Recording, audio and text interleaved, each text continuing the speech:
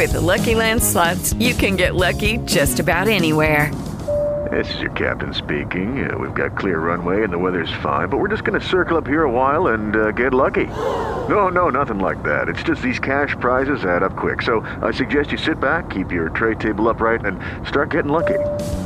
Play for free at LuckyLandSlots.com. Are you feeling lucky? No purchase necessary. Void where prohibited by law. 18 plus terms and conditions apply. See website for details. I guess we got it going. Pretty excited. We're starting our brand new series, as Pastor Jake shared with us a little bit. We're going to be looking into the greatest sermon in the history of the world. And we find that in Matthew chapters 5 through 7. He's shaking his head at me.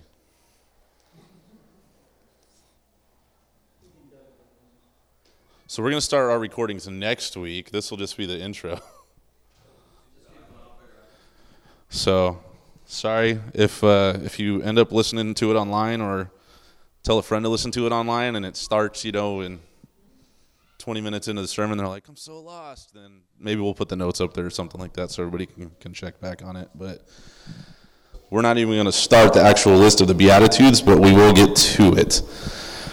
So that just kind of tells you how thorough we're planning on being in this study that we're going to go over, and it's going to take quite some time. So the first thing I wanted to do when I thought about this was kind of look at the history of the author, and I wanted to look at the history, what happened before this sermon in the book, because Matthew actually was not written chronologically. We'll get into that in a little bit.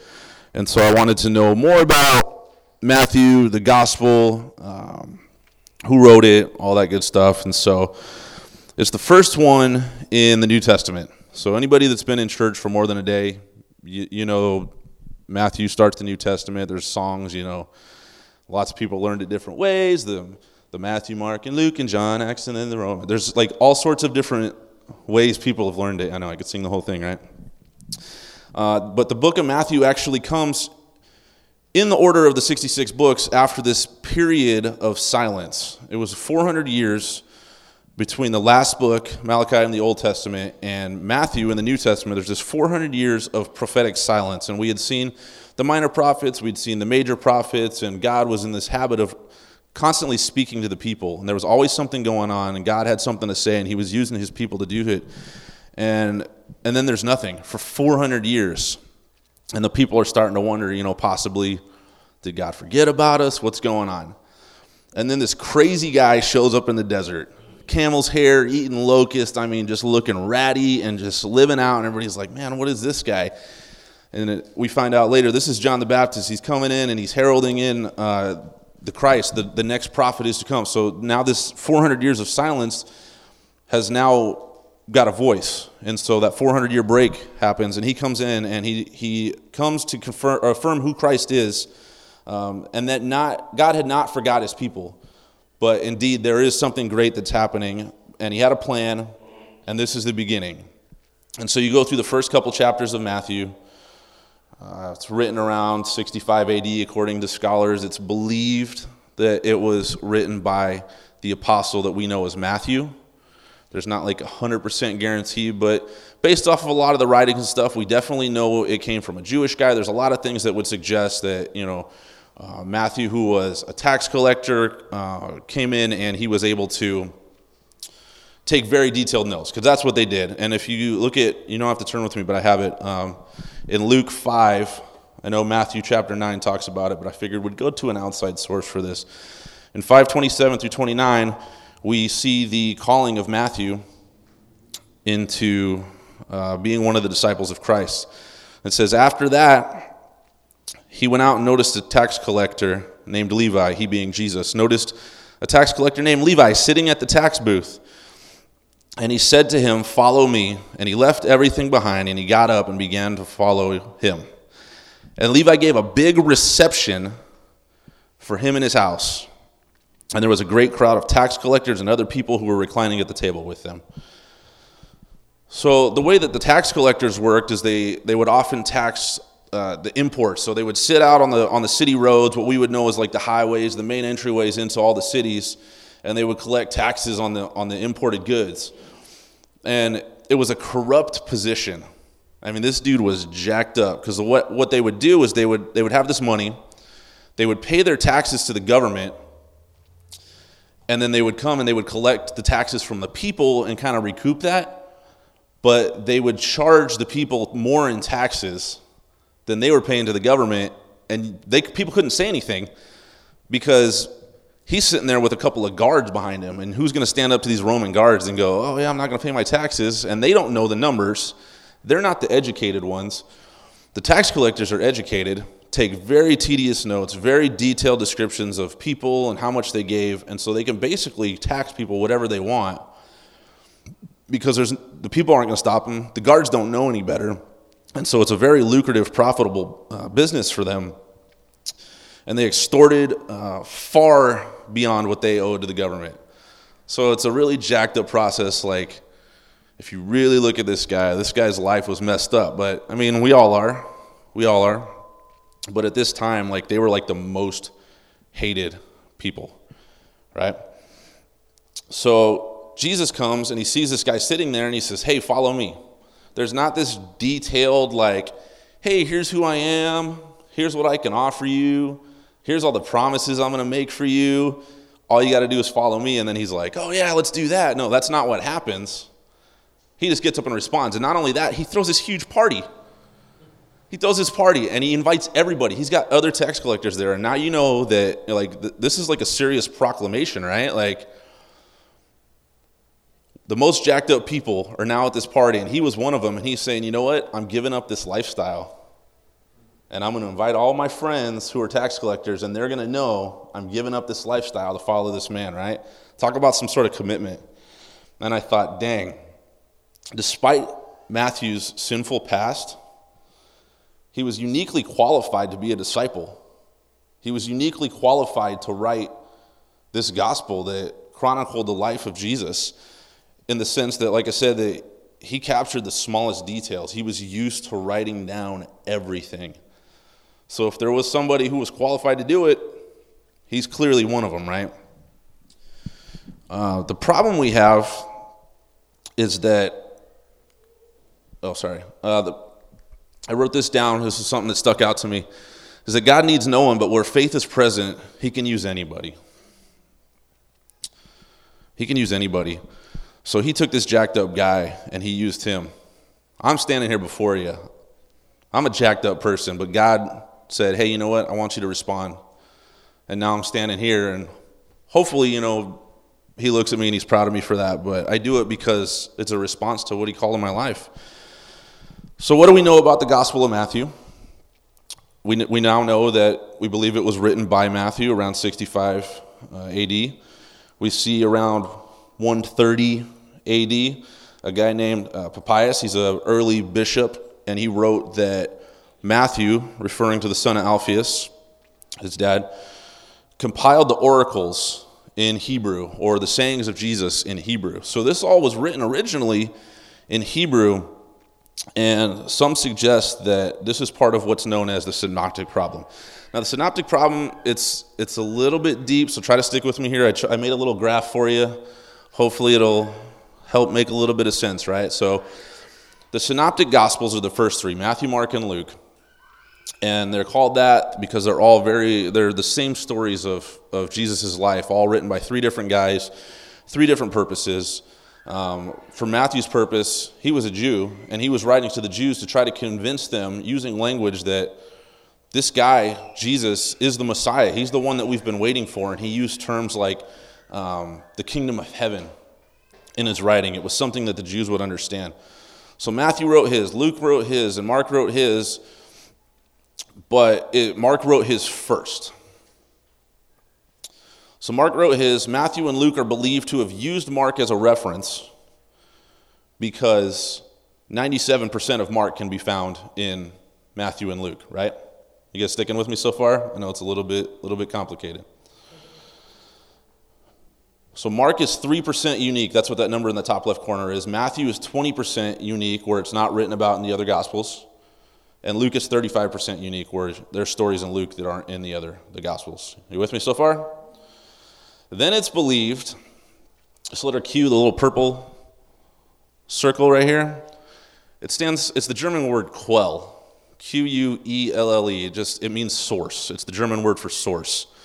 And so Q is this other source that they believe that Matthew and Luke have same stuff that's not in the book of Mark. So they believe that they used a different source on an outside thing to say, hey, this is where they got the information. This is why it's the same. Matthew obviously followed Jesus his whole life. And so he got firsthand experience as to the stories, whereas Luke did not. Luke was actually a follower of Paul. And so his information came, secondhand. He did interviews. You see the genealogy in Luke.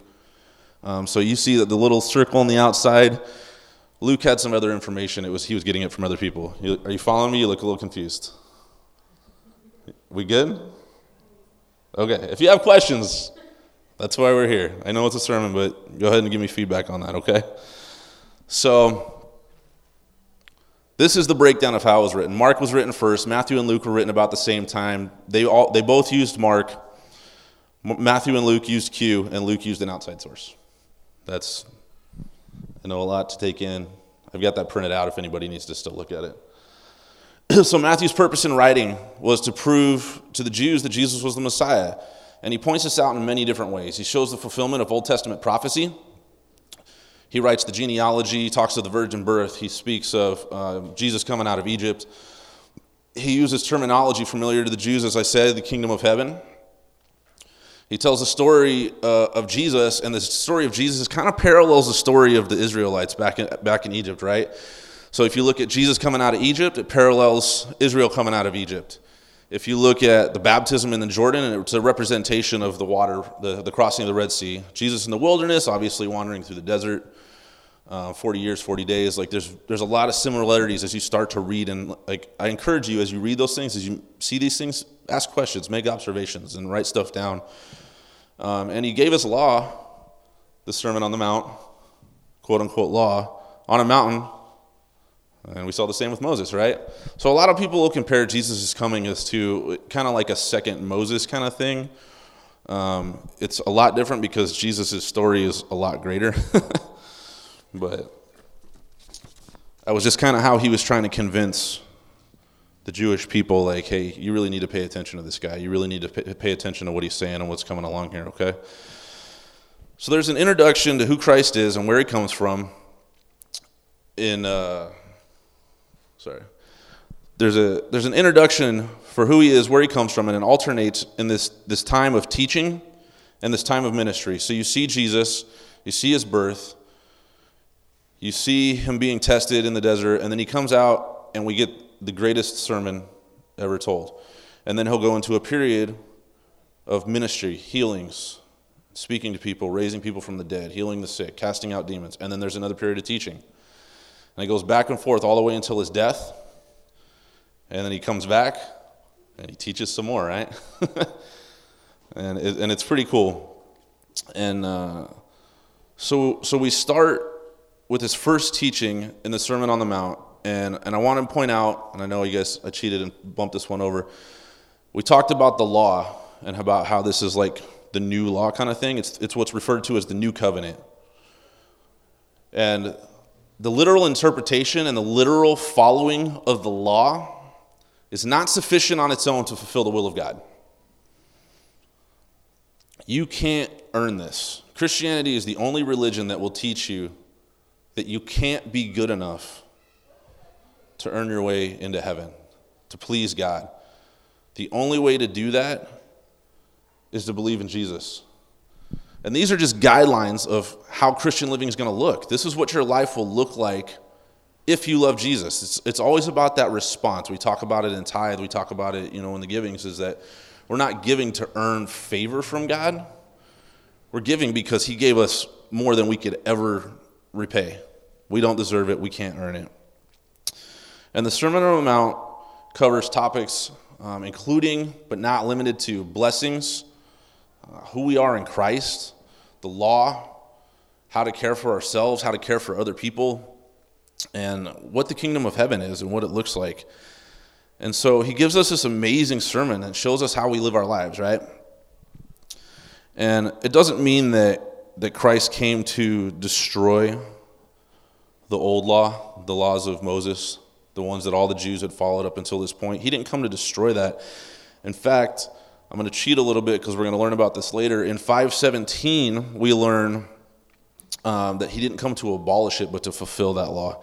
He came to make that law complete, and it's a way that he was supporting that law, but not the way that the Pharisees were teaching that law. Because the Pharisees were teaching that you have to do this to get to God.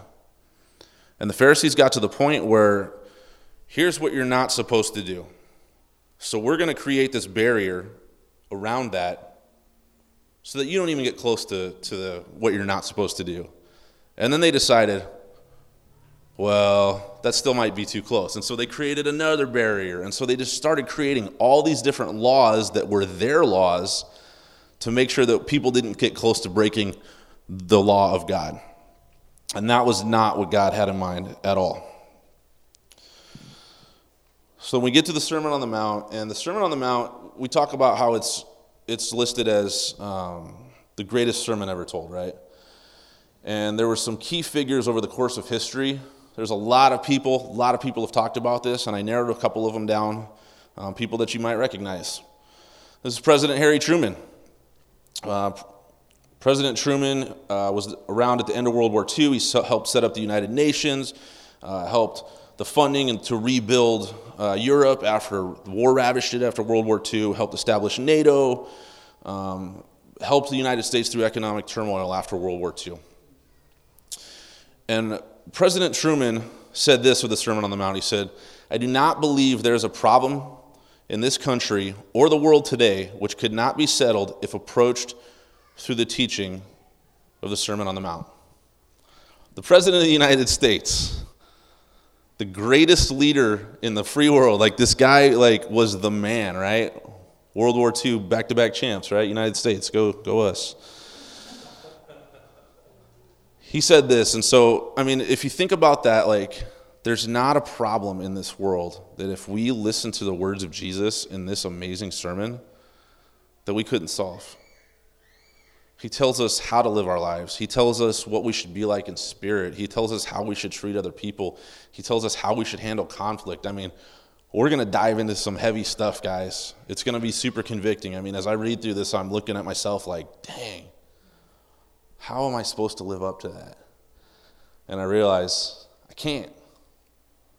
But if Christ is in me, he can through me. Gandhi, another great figure, right? Everybody knows Gandhi. Anybody here not know Gandhi? I'd be shocked. Yeah. Gandhi, his whole life was Hindu, right? Obviously not Christian. He attempted to practice nonviolence and truth in all situations. He advocated others to do the same. He lived a modest, self-sufficient life in a residential community, and he wore basic traditional clothes, this shawl. He ate vegetarian foods, and he did fasts as self-purification, as social protest. One of the greatest examples of leadership in the world. And Gandhi said, "I did once seriously think of embracing the Christian faith." That's a strong statement right there. I thought about leaving the faith that I've known my whole life. I thought about that. The gentle figure of Christ, so patient, so kind, so loving, so full of forgiveness, that he taught his followers not to retaliate, but turn the other cheek. When abused or struck, but to turn the other cheek, I thought it was a beautiful example of the perfect man. A guy who's Hindu, who believes in their gods and the way their system sets up, ahimsa and regeneration and the cycles of life and all this stuff, recognizes, wow, this guy was a perfect man. There's nobody in the history of the world other than Jesus who lived a perfect life. And even people in other religions identify that, right? And so he looks at Jesus, and what he's looking at is the Sermon on the Mount. The Sermon on the Mount is what Jesus used to teach people that. So when he talks about peace, when he talks about forgiveness and turning the other cheek, this is all stuff that he pulled from Jesus' Sermon on the Mount. He wasn't a Christian, and it was interesting because there was a note that Gandhi wasn't Christian, but he lived in a community that endeavored to live by the teachings set forth by the Sermon on the Mount. Dietrich Bonhoeffer, if you don't know about Dietrich Bonhoeffer, read him. He's got some crazy stories, turn of the century, spies and all sorts. It's a pretty cool story. He wanted Christians to live in that way, so he would travel to India to see it practiced by non-Christians. So this guy who loved Jesus, Dietrich Bonhoeffer, wanted to see what it looked like to live out this life that Jesus had laid out for us, right?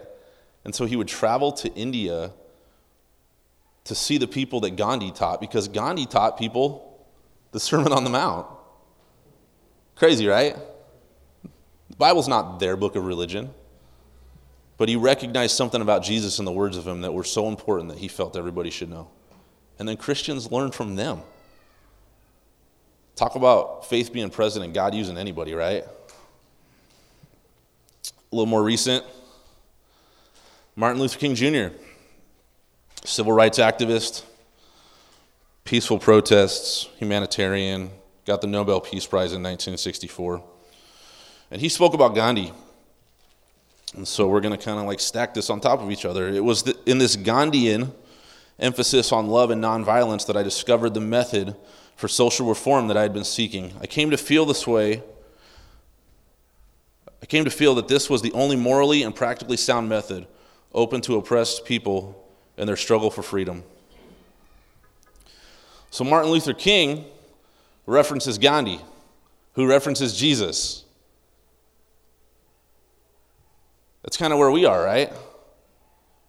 We take on disciples underneath us. We have people that are just, they're curious and they're asking questions, and they may not want to go to church, the building, because we are the church. They may not want to come to Christ right now. It's not our job to save people. It's our job to help bring people to a place where God can do that. And we do that by answering these questions. And so we take the words of God and we pass that on. And hopefully some of it sticks. And who knows, maybe in your life you'll live in such a way that somebody will come to Christ and they'll say, man, I met this girl, Jocelyn, and she shared Christ with me.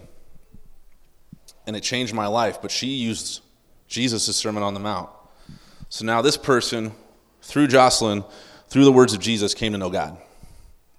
And then somebody else. And backtrack.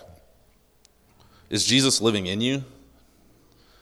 Have you read these words and do you understand? That's why we're preaching this sermon. That's why we're going over this topic. We want to make sure that the words of Christ are inside of us.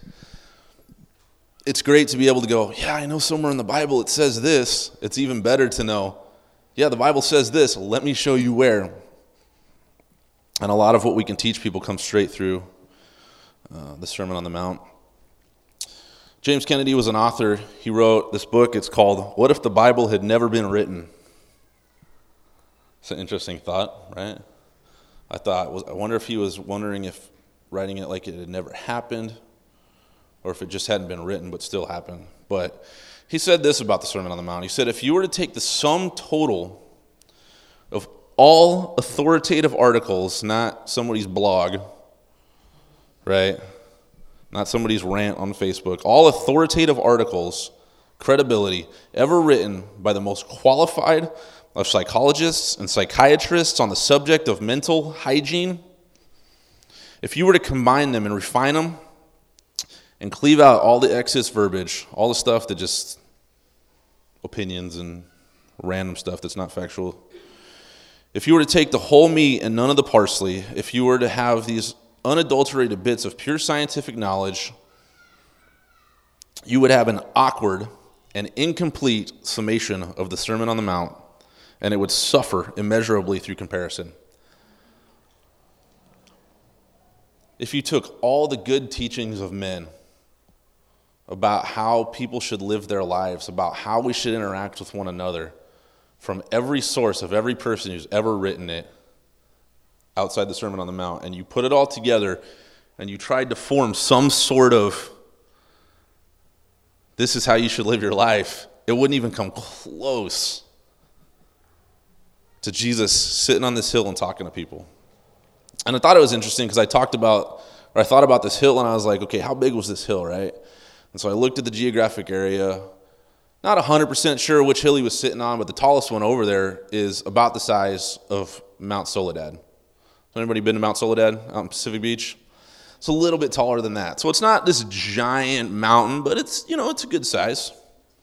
It's pretty good. Or maybe like Cowles Mountain would be a little bit shorter. I know a lot of you guys have hiked that. Like, imagine walking 3/4 of the way up Cowles Mountain and turning around and then just preaching everybody coming up that hill, right? But these people were following him. And so Jesus saw these crowds, and he went up on a mountain and he sat down.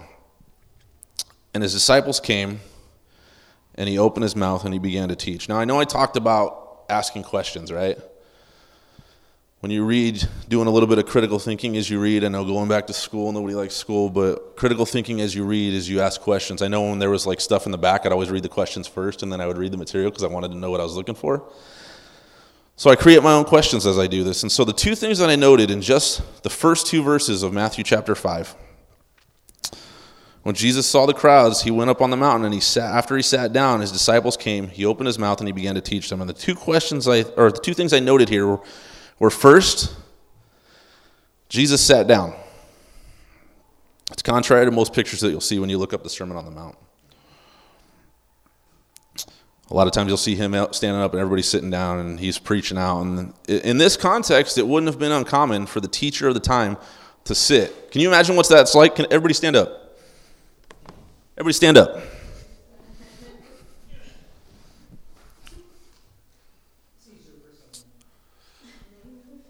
So I'm going to finish the sermon sitting on the step. No, I'm just kidding. Sit back down.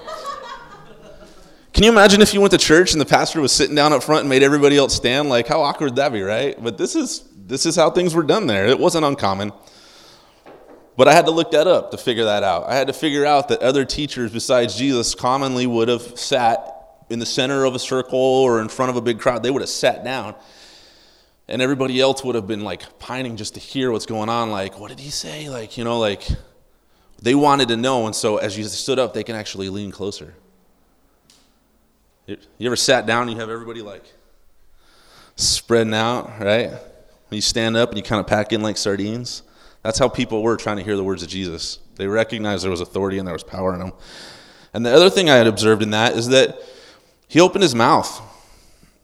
He opened his mouth to teach. And the Bible, specifically Matthew, logged this down. Mr. Detail himself logged this, that Jesus opened his mouth to teach. And so I thought, well, duh, right? Like, I'm going to teach you something. Did you get it? No? Oh, well, all right.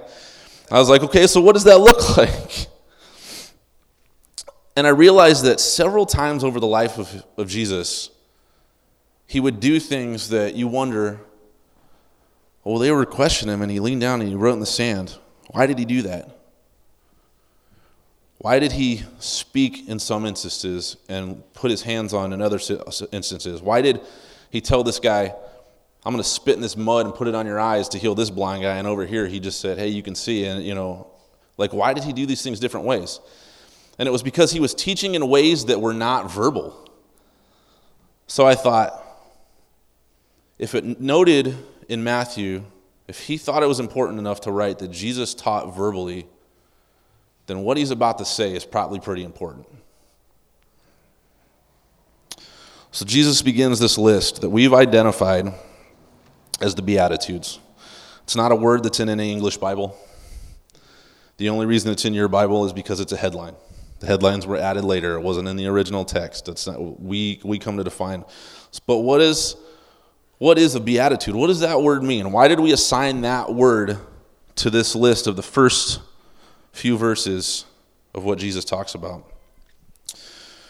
The Beatitudes translates to be the joys of heaven or a declaration of blessedness. The joys of heaven are a declaration of blessedness. And so he begins each of these Beatitudes that we're going to go through over the course of this series with blessed is this person for this reason, right? And I thought, I wonder if this is the only time that we've seen that. And I figured out that it's not. So write this down. Psalm chapter 32, verses 1 and 2. You don't have to turn there. I'm going to read it for you. It says, "How blessed is he whose transgression is forgiven, whose sin is covered. How blessed is the man to whom the Lord does not impute iniquity, and in whose spirit there is no deceit." Kind of sounds like a beatitude. It will start with blessed, right? Psalm 41, starting at verse 1. "How blessed is he who considers the helpless.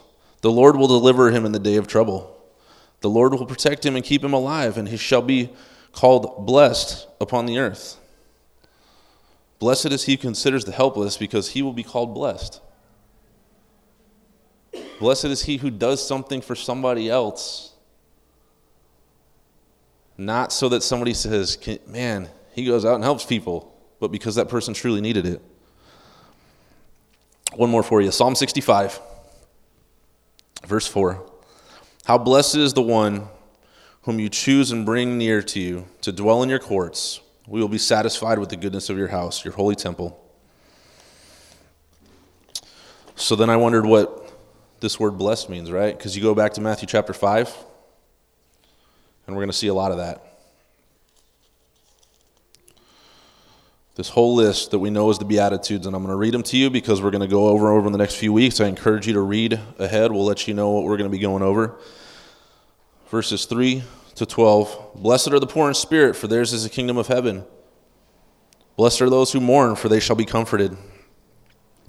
Blessed are the gentle, for they shall inherit the earth.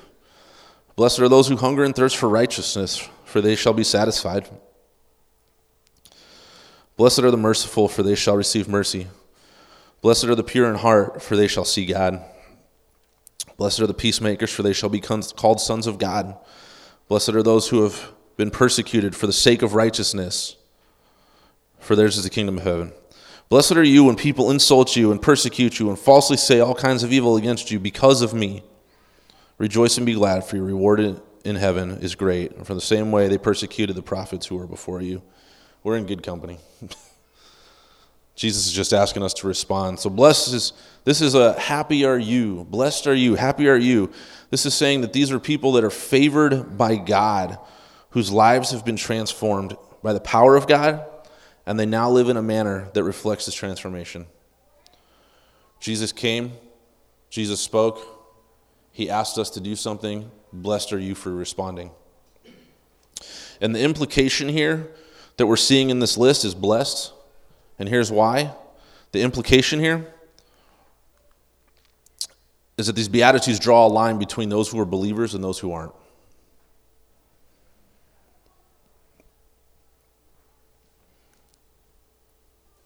People who don't hear the words of Jesus and respond, and it doesn't say Christians here, because obviously we saw that Gandhi can respond to that, but Christ is calling us to him, and that's the ultimate goal for us, is that he desires us to be in a relationship with him. So in that regard, Gandhi kind of missed the point, but he lived in such a way that that's what Christ calls us to live. Live in this way, but believe in me. And up until this point, as we look at Matthew, the only message we've heard from Jesus was, repent, for the kingdom of heaven is near. What does that mean, Jesus? What does repent, for the kingdom of heaven is near? I don't understand. Hey, why don't you come up on this mountain with me? I got something you should hear. We got 3 chapters that we're really going to look into this. And I apologize that it was a little academic to get things started out. I just really wanted you guys to understand how serious Jesus was when he shared these words. This was really important to him. People refer to it as the greatest sermon ever told. I don't think Jesus sat down with that intention. I think Jesus sat down with the intention of, let's share life. This is how you live a life worthy of the call. And so if we're going to live that life worthy of the call, we need to understand the words of God. So I would encourage you to make it a point. I know I'm not going to be here because we're going to get Mercy. She's coming back. We're excited. But I encourage you to be here.